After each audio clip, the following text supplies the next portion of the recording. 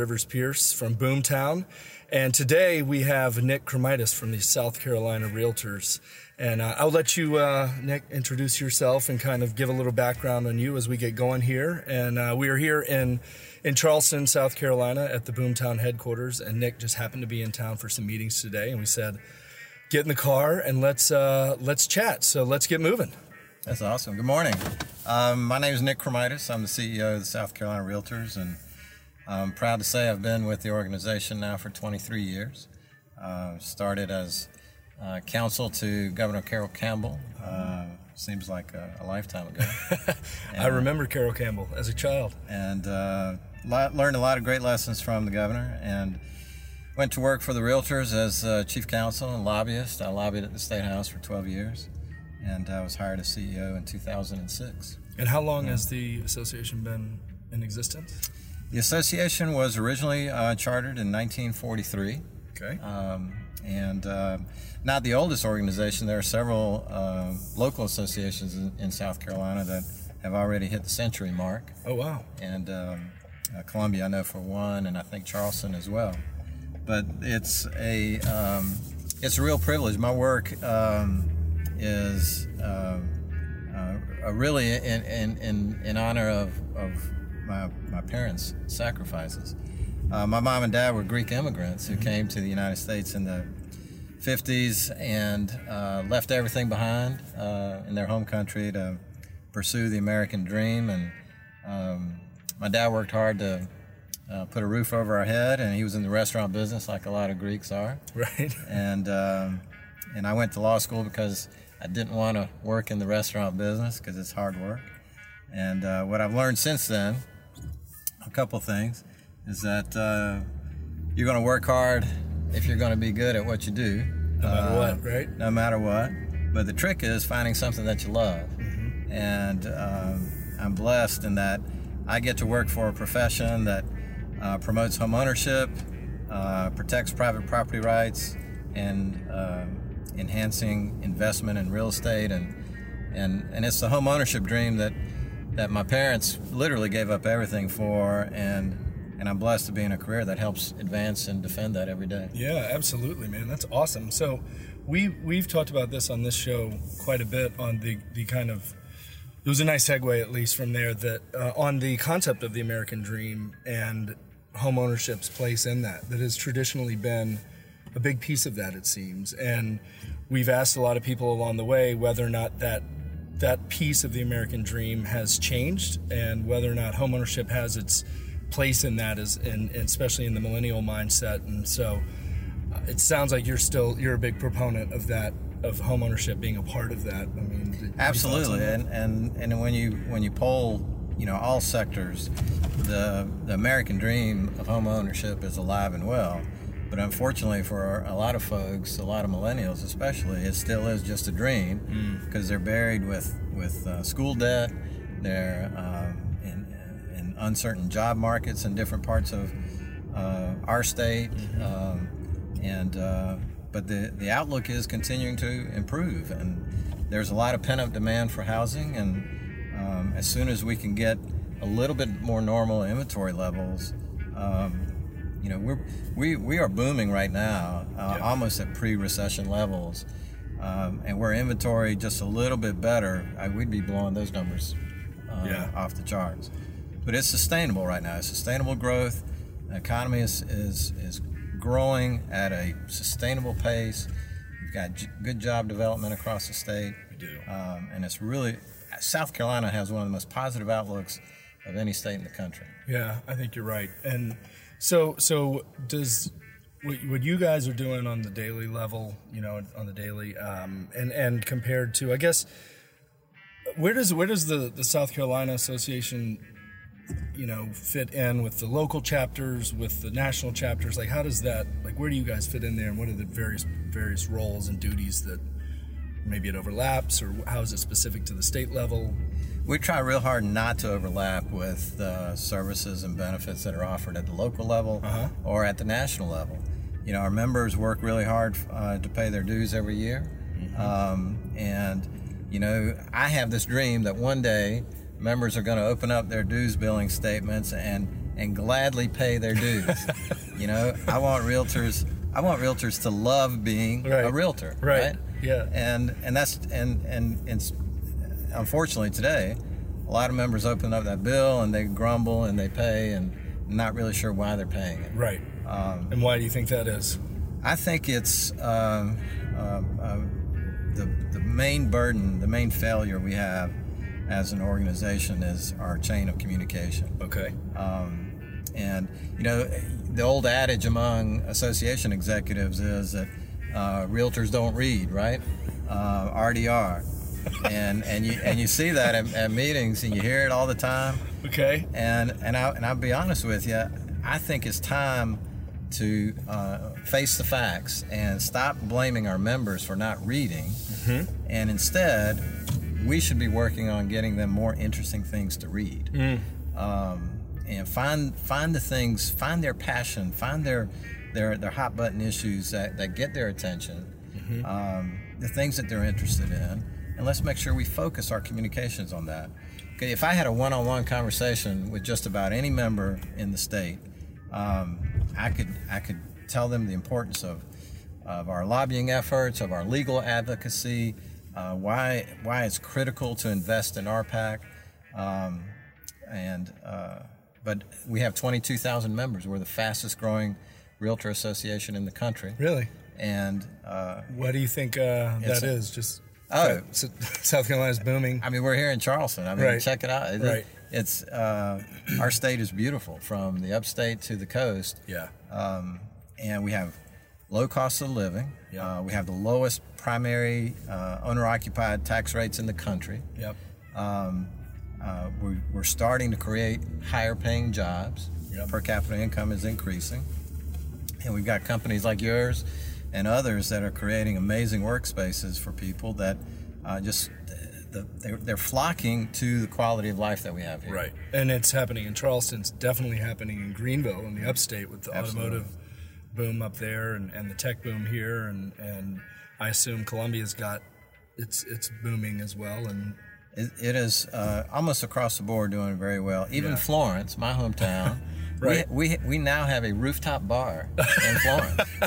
You guys are on the map. How cool is that?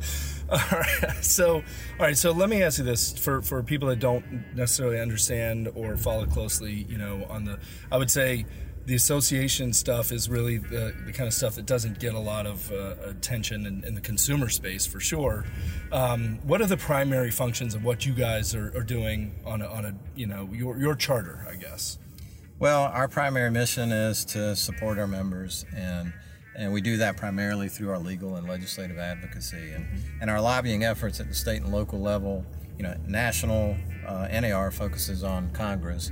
We focus on everything else. And what are you lobbying for? Well, this year we've had a couple of key issues. The big one that we started the year with, and it impacted this area, our entire coastline, is when DHEC, in my opinion, tried to do a massive land grab by changing setback lines and impacting people's property rights along the coast, and did so through basically administrative action, and caught homeowners and property owners by surprise.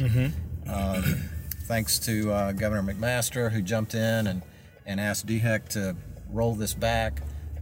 Representatives Lee Hewitt from Georgetown and Senator Chip Campson here in Charleston introduced legislation to fix the problem, and I'm glad to say, because of in addition to our support, we got a good coalition to support the effort. The bill has passed both bodies, and now is going to be going to the governor's desk for his signature here shortly. Yeah. And so you're not just advocating on behalf of the realtors. I mean, this is on homeowners. Yeah. You know, this is real consumers. 90% of our lobbying efforts impact property owners directly across the state. Once in a while, we'll deal with a regulatory licensing issue. You know, that's specific to the real estate license or license law. But everything else, we know that quality of life is what drives our communities. Yep. And I get in trouble with my home builder friends when I say this, but realtors, we're not developers, we're not builders, we don't sell homes, we sell communities. But a community is one that has great jobs, access to open space, good education in schools. It's that stool, right, that has all the different legs and components of what makes a great a thriving community. And when we have that, our realtors are successful, right? Because homes are being transacted, right? And we try to maintain that balance. We're not an environmental organization. We're not a crazy right-wing, do whatever you want with your property organization. Right. There's a balance there. Right. And when it comes to home ownership and private property rights, it's a real community effort because we have to work with our cities and towns. We have to work with all of the interested parties to make sure that we have these kind of beautiful parks that you have here in Charleston, right, and the open space that draws people in, that draws jobs, because real estate is a lagging indicator of what's going on in the market. Okay. And if we have strong economic growth and all these other factors are moving in a positive direction, like we have, I see out the window now we've got our official state bird, the crane, building more buildings here. There are, for what it's worth, there's a lot of cranes right now in Charleston, which is a good sign. But they say once the cranes have arrived, you're too late if you're getting into building, right? Well, it depends. Right now we're at if you look at the national statistics, 60-year low in new single-family permits. Our home builders statistics show that South Carolina is about 200,000 units short of where we should be as far as housing, and that includes multifamily and single family as well. So we're not just looking at a housing shortage in South Carolina. We're on the verge of a real housing crisis. Yeah.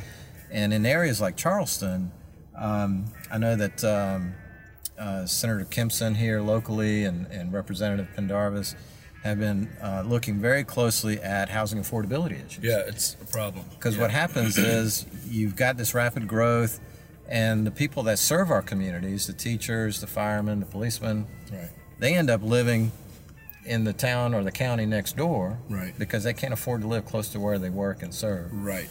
And you've got first-time home buyers that can't even get into the market. No, and with more and more building focused on that mid-tier product, the first-time homeowner is locked out. Right. And they spend more time saving money for a deposit on a bigger house. There are, anecdotally, a lot of millennials that are stuck in their, parents' basements that are itching to get out into the marketplace. And I think we're going to see the release of that pent-up demand over the next 5 years. Yeah. As construction comes back online and we see this continued growth. We've got the underlying factors are much stronger during this growth period than we saw during what I call the Wild West of the 2000s. And the underlying factors being? Well, in what way? Like really innovative things. The banks are, requiring you to have a job before you get a loan. And, I'm just kidding. But there, we've seen, under Dodd-Frank, all the lending restrictions that went into place, and it asphyxiated it. It choked the market. Yep. Now we're starting to see that ease back to a more normal level.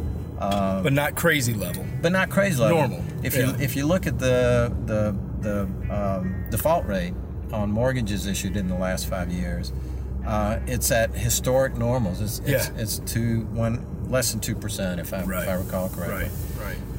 Any statistics I quote during this are purely they're all made up. They need verification. Trust but verify. So let's shift gears here a little bit. Sure. So you guys are lobbying at the state level. The National Association of Realtors, which is obviously you're part of, I guess, with that relationship. there's a relationship there, right? But is it kind of like the way from a comparing, I guess, to say government? You know, you got federal laws, you got state laws. Sometimes state laws trump federal laws, and states have some sovereignty. I mean, is it that kind of relationship as well, or is it symbiotic? I mean, is it even a relationship at that level? It's the entities are separate corporate entities, so you know they're standalone, their own board of directors and all that kind of stuff.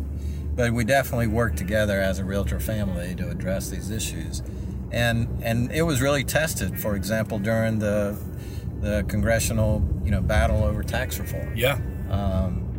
Different states came out. Some came out on top of that, and I think South Carolina did. I did too. Other states like California and New York and New Jersey didn't do so well. Right. But it's not our fault that their legislature passed all these high taxes that they have to pay. Right. And we've got a legislature that focuses on growing business and helping small business in our state grow.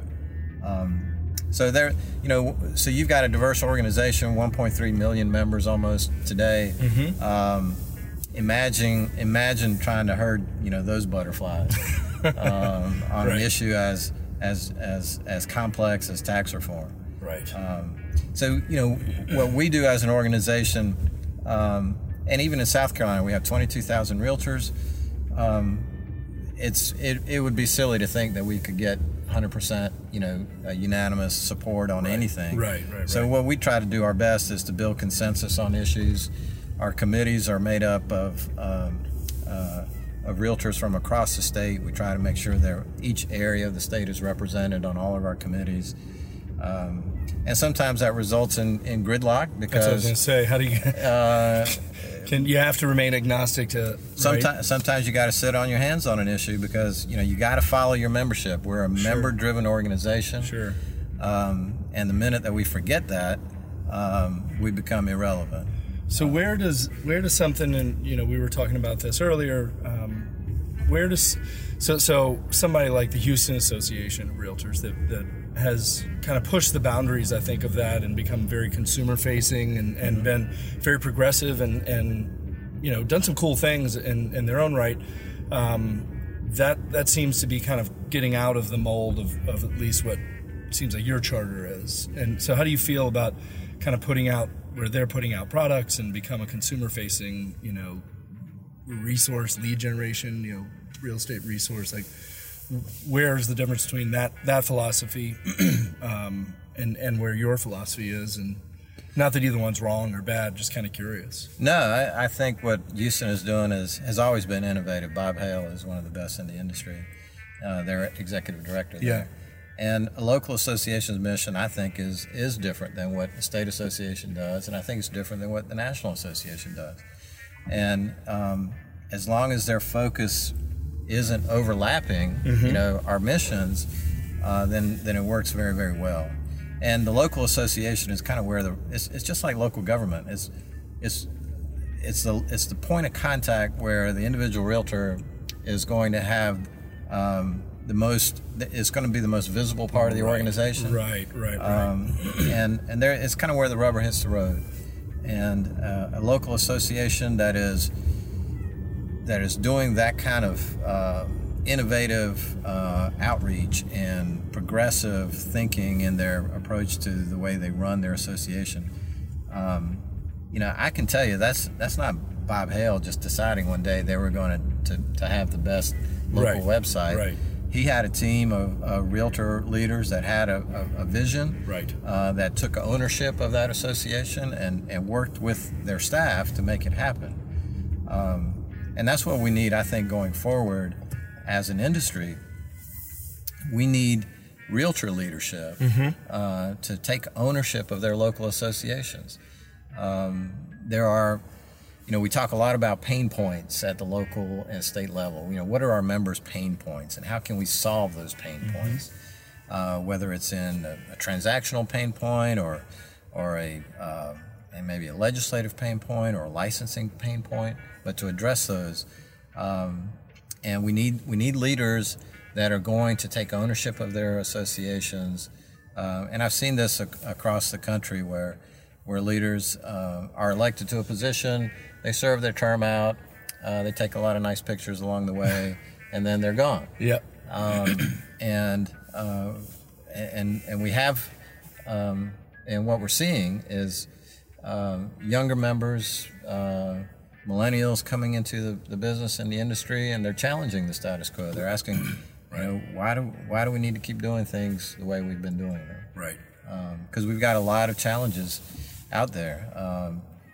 Technology, a lot of the, you know, people like to call them disruptors. Yep. And things that are happening in the marketplace. Yeah, I was going to ask you about that. So, I mean, you've got, as you said, disruptors, you know, and you've got a lot of the velocity at which technology is kind of integrating into has been integrated into our daily lives has changed the modern consumer, right? We expect more on-demand type of experiences, the way Alexa has given us, and Google and Siri and you know, Uber and Amazon Prime. You know, it's changed the way we think, and you know, you've got people like the iBuyer kind of group, Open Door and Knock, and even what Zillow is doing now, that, you know, that's kind of like walking that fine line of the consumer just wants to bypass the whole thing and just get the deal done, right? Mm-hmm. There's that element of people. That seems like something you guys would have to be very keenly aware of and watching. And does that mean that you feel like you guys need to be promoting more, really making sure that the value of the realtor, the consumers actually understand what a realtor is and the difference between a real estate agent? You know, like, where does that play into what, or at all into what you guys are doing? That's my wife's favorite. It's a good restaurant. No, I think the the dilemma, you know, in the marketplace, there is. I put it kind of simply to our members. My motto that I like to say is don't complain, compete. Right. And right. That's great. Our business, the real estate business, is and I have to be careful how I say this, I guess, these days, but it is a heavy touch business, mm-hmm. meaning that you understood. Meaning that it is a face to face, person to person. At some point during that transaction, you can't smell a house online. You can't get an appreciation of the amenities mm-hmm. Of a particular community online. And so all of these are simply tools mm-hmm. for realtors to use. They decide which ones to use or not use. And I don't think that they should be afraid of our robot overlords. Okay. They should find ways to incorporate them into their business. Yes. And certainly if they're engaging in practices that are counter to license law, mm-hmm. counter to our code of ethics, then I definitely think that, you know, those are times that we raise questions and right. and file, you know, complaints. Right. But there are too many. You know, the 800-pound gorilla, I guess, is Zillow and, sure. and their various iterations.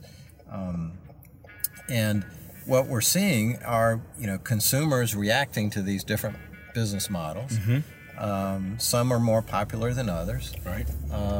And if we believe in the power of the free market, which I do, yep.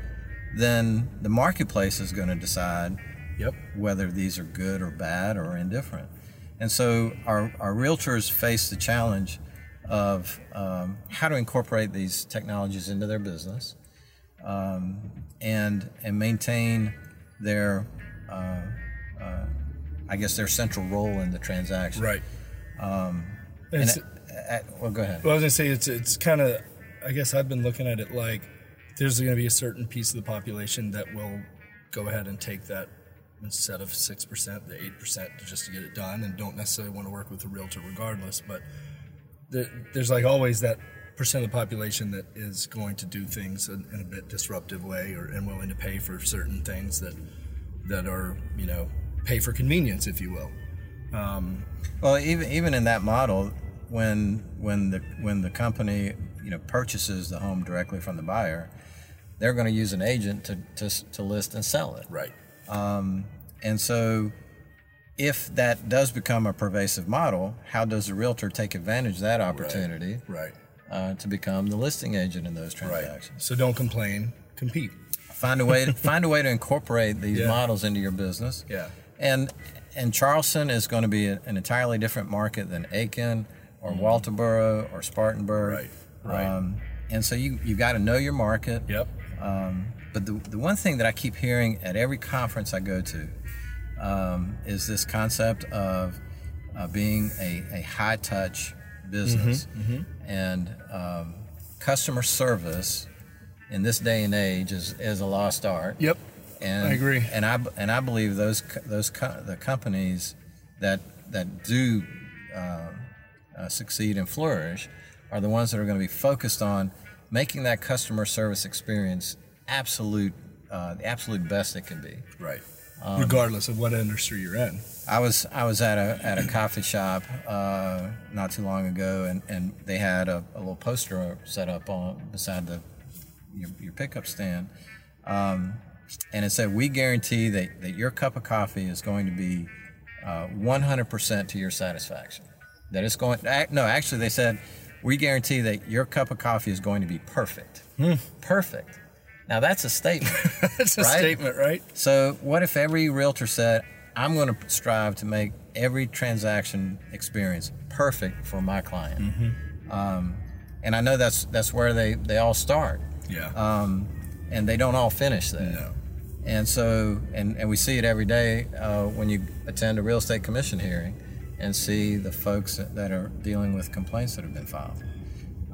But customer service, to me, in this industry is what is going to be, is what's going to separate the winners and losers, regardless of the technology that's in place. So how do you feel, this is probably a touchy issue, but I mean, feel about the idea around, potentially the need for the overall volume or amount of realtors, real estate professionals to contract a bit, in that we've got, people that only do 1 or 2 deals a year, that can they provide the level of service that, these, the larger teams and the brokers and teams that have really fully operationalized real estate, that's been a bit of a break from the traditional, 1099 entrepreneurial minded, just single agent that has their sphere. And, what are your thoughts on that? The kind of, you've got this like widening gap between the real estate business, the people that are really owning it and treating it like a business, and the kind of traditional realtor. I think the membership cycles with the market. Just before the crash in the late 2000s, South Carolina had almost 23,000 realtors. Oh, really? 22.9 was what we peaked at. Within a couple of years, the membership dropped to 12,500. Wow. Okay. And now we've grown back up to 22 almost. And so, from membership is another one of those lagging indicators of the economy. Sometimes real estate agents can be their own worst enemies, because they'll in their advertisements they'll talk about their closed transactions, the volume they did the previous year, and everybody thinks you can get a real estate license and make $1 million overnight. and that's just not the case. Right. And so people flock. Right now, I believe the Real Estate Commission is issuing almost 500 new licenses a month. Really? And there's no inventory. And no inventory. And they're flocking to the coastal areas where there's the growth in the upstate. Yep. So that's where we're seeing the bulk of the membership growth.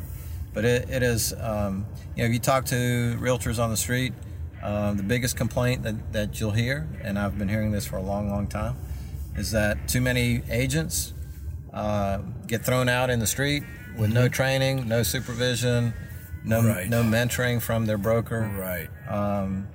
And our laws in South Carolina make it pretty easy to get a license. Yep.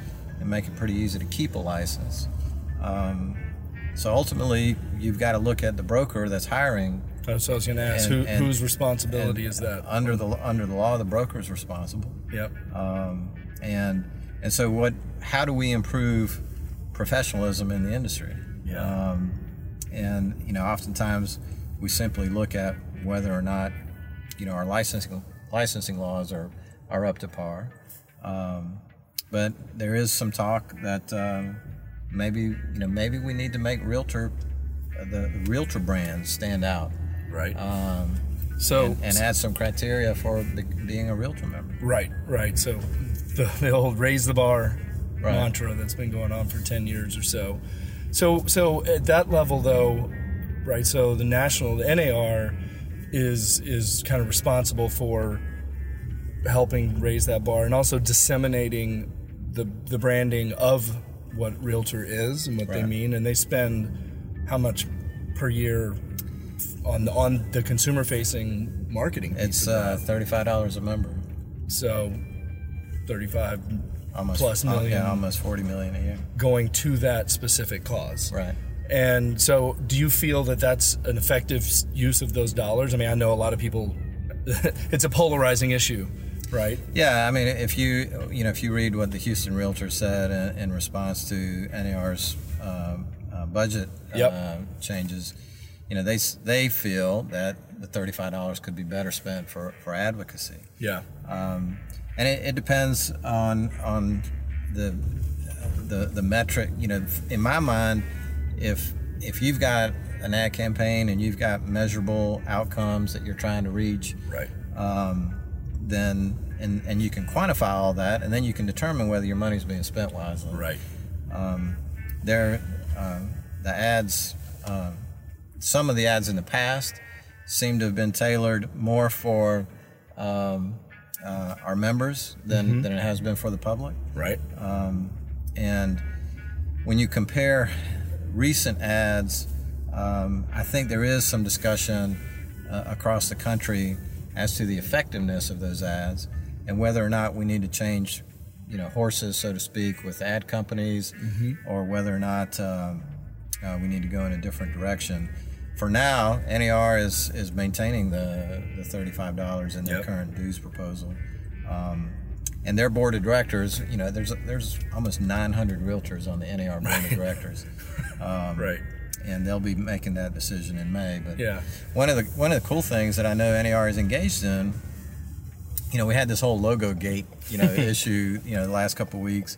And there, Right. For those of you who are not aware, LogoGate was National Association of Realtors spent like $250,000 to get a new logo and broke the internet basically when they announced it. So, well, you know, and you know, with all due, in all fairness to NAR, the money they spent was not just to create a logo. Right. You know, they did a series of focus groups, meetings. This thing that goes in, you know, what goes into that kind of stuff. Sure. And when you look at all that, $250,000 for a company the size of NAR is relatively speaking, not a lot of money. Right, it's on par on rebranding. Absolutely. But the order, the timing of all of this was really, really bad. Right. And one of the NAR leaders actually was on a stage at a meeting I attended recently where they said, well, we figured out how to engage our members. Just roll out a new logo design, kind of tongue in cheek. Right. And imagine though if NAR had flipped that process and instead of rolling out the logo first, had rolled out the redefining of the brand, the direction, releasing the results of some of these focus groups and interviews that they had done, and build up to, and oh, by the way, right, here's the new logo. Right. And here's why. Exactly. Right. It's what representative of something. You have the why, you have the value. Sure. And I have to give a lot of credit to our national president, Elizabeth Mendenhall, and Bob Goldberg, the new CEO. Yep. You know, they reeled it back in. They got the complaints and they said, you know what, we're going to put this on hold. Yep. The old NAR would have said, to hell with the Facebook comments. Right. We're moving forward. Right. Right. And instead they've listened, and I do believe that we're seeing a new style of leadership in NAR. I do too. Which is really positive. Can a 900 member board organization, become more responsive and react and proactive. Right. I think they can. I know later this summer there's going to be another work group assigned that looks at the governance of the organization. So I think it's all positive. And I assume you participate in some of these boards and committees and whatnot at the national level? I attend all of the board meetings, and I volunteer to serve on committees as well. As staff, I'm allowed to serve in some limited capacities. And we certainly encourage our members to participate. We have 14 national directors from South Carolina. Okay. And so they have a direct vote and voice on the board. Right. And it is a kind of an old-fashioned structure. Yep. But the leadership team is moving forward with, I think, at least to study that structure and to see how we could be, more efficient. More agile. We'll never be a Coca-Cola or a for-profit company that has a 10-member board or something like that. Right. We're a member-driven organization, and that member input, whether we like it or not, sometimes that member input is what drives us, right? And if we get out ahead of the membership, we find ourselves all alone on the deck of the ship, right? And so I have a bumper sticker that a friend of mine, Bob Harris, gave me, and it says, member-driven, member-led, that I keep on the door of my office. And remind my staff, too, that, as we don't exist without the support of our membership. That's true. And while we get our paychecks every 2 weeks, they wake up every day unemployed and trying to get to the next closing. And I can agree with that. And even a company like Boomtown, we don't exist either. So we all are in service to those members, and I agree. So but that being said, we kind of touched on it. I'm just curious, kind of from a consumer perception. You and I both know that most people, you ask them what's the difference between a real estate agent and a realtor, they're not gonna know. Right. They just call everybody a realtor, and we know that's not the case. Do you feel like there's is that something that really needs to be addressed to raise consumer awareness at the local, at the state, at the national level? Who's responsible for that? Does that help? We know there's under the scene, behind the scenes lobbying going on. Like, is that something that needs to be promoted more than the value of, say like the perceived value of the realtor, or, that your value is promoting all the things that maybe you don't see happening, but when it comes to taxes, when it comes to you fighting for consumer rights, and property rights and things, like, where do you think that you guys, from putting your energy perspective, for you specifically at the South Carolina level, where does that fall into play? More of a consumer kind of play, or? I think I know what you're saying. I think our focus needs to be on realtor awareness as opposed to consumer awareness at this point. So making realtors aware of the great things that you guys are doing that benefit consumers. Think about this. There are 40,000 licensees in South Carolina. Mm-hmm. More than half of them have come on board and got their license after the recession. Right. More than half. So there's a pretty good bet,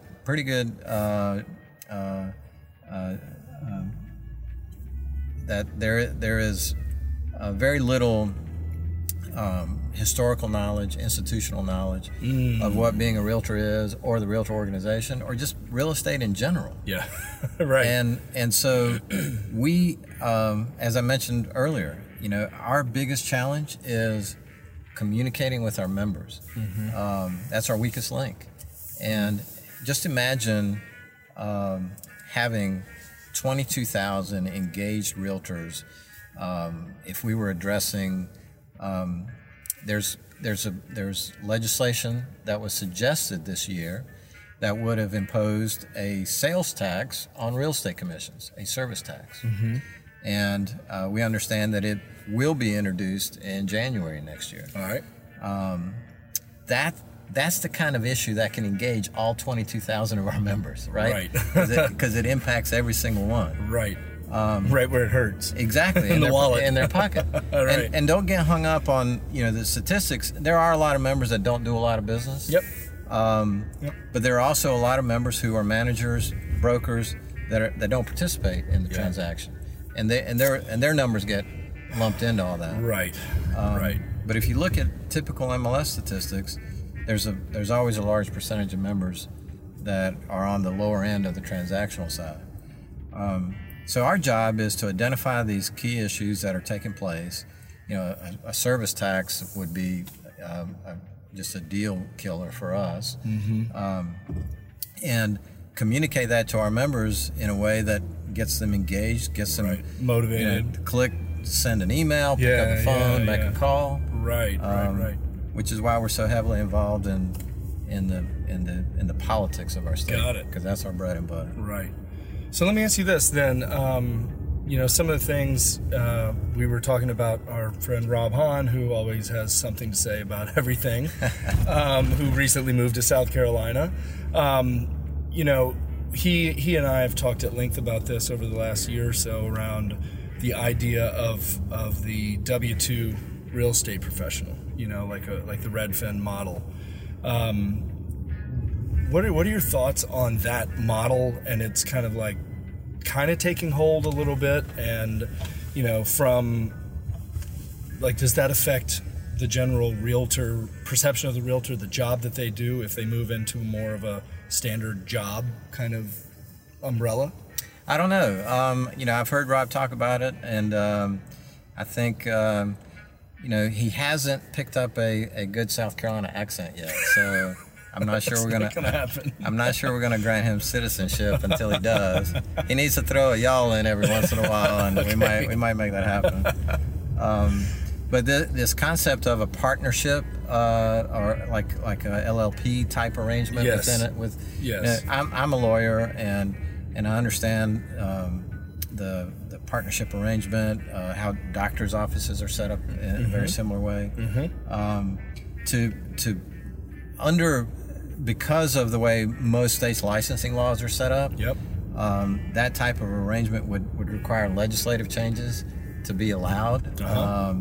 And frankly, personally, this is not an opinion of the association, but my personal opinions, as I've said before, we support free market enterprises, and if somebody comes up with a better mousetrap, then they ought to be able to sell that better mousetrap. As long as it's not a forced choice. Right. And so I think we'll see. We've seen new business models come in the marketplace. We will continue to see them. I encourage them. It shows the vitality, the interest, the money that's involved in our industry. Everybody wants a piece of it. And sometimes it's local government or state government too, with taxation and fees. But we're often seen as a cash cow, and everybody wants to find a way to profit off of it. Right? Everybody goes where the money is. That's right. So if you can build a better mousetrap, then why shouldn't the marketplace allow you the opportunity? To figure out if that'll actually sell. And like you said earlier, the marketplace is going to define what the market wants. And depending on the market you're in, and depending on the community that you're in, a partnership model could go gangbusters. I could see it working very well in some hot metro areas. Absolutely. In rural South Carolina, I don't know. I guess it is subjective, huh? It depends, on the freedom you want. It depends on the benefits you want, and it could be attractive to a group of licensees out there. But I'm all for innovation and open markets. And you guys, I guess, have to be aware, keep your finger on the pulse of all of this. Because your constituents are participating in all of these models, right? My job, I see one of my primary duties is making sure that our members are able to wake up in the morning, meet with their clients, close on a real estate transaction, and go to bed at night without ever thinking about how did the association screw up my business today. What about thinking about how they help me? Or do you just want them not to think about it at all? I would prefer that they find something positive to say about us, but the association should not be a pain point for our members. Right, but it seems though, it seems though it always is though. It seems that you hear people always complaining about the association at every level. Right. So is that still just you think it's on you or on the associations from an education perspective? Because we know, you and I both know, you are providing a lot of value, and you think it's just not being evangelized properly. That's part of it. I think the partnership that we have with our local associations, especially in South Carolina, I work with my colleagues that serve at the local level. Will Riley, who's here in Charleston, is one of the best in the country, and the team that we have here is different than what happened in other states. You've got locals in states fighting with each other and throwing each other under the bus or throwing NAR under the bus. We have a really good team here where we communicate, where we have differences, we solve them, we find solutions to problems. I'm really glad for the collaborative effort that we have here. We have a good group that really cares about what happens in their local market. We need to continue to encourage the next generation of realtors to participate at the association level. What the statistics, the average realtor is what, a 52-year-old female, right? And yet you don't have a lot of females in leadership within the industry. And diversity is very important. We have a lack of diversity in leadership, and it's something that not only are we very conscious of, but I think it's important as we recruit future leaders to come in. We've had some real diversity success stories across the state, and to see the engagement that we get in response to those events are just amazing. So we're a better organization for it, and we've got to continue to make that push. Yeah, that's great. So let me ask you this: what are your thoughts? Obviously, we are a technology company at Boomtown. I'm obviously a big proponent of technology, and in the sense of not fighting the tide. Like, technology is weaving its way deeper and deeper into our just general life. Our expectations of technology. Are you guys advocating, or is it something you even, obviously you're cognizant of it, but are you guys promoting technology, or, like I even know that NAR is getting a bit of flack for increasing dues for, I guess, they want to roll out new zip forms or some sort of paperless technology or something, right? Is that something you guys are put your hands in as well, or, more of is there even an educational piece there? Like, where do you stand in the technology mix?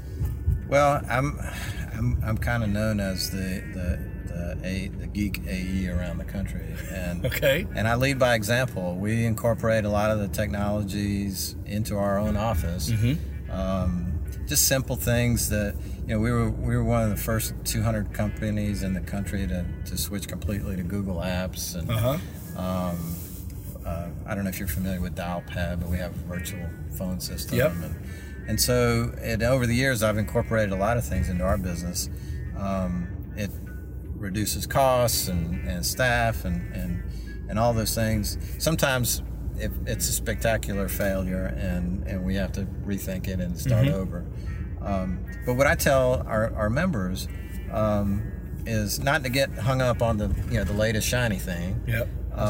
Do your homework, do your research, get reviews, advice from other realtors that have used the product, and then take one or two things and slowly incorporate them into your business. And it's better to use 3 things at 90% than 10 things at 5%, right? And so technology to me is the reason I can operate my team. I've got a team of 12 at the association office.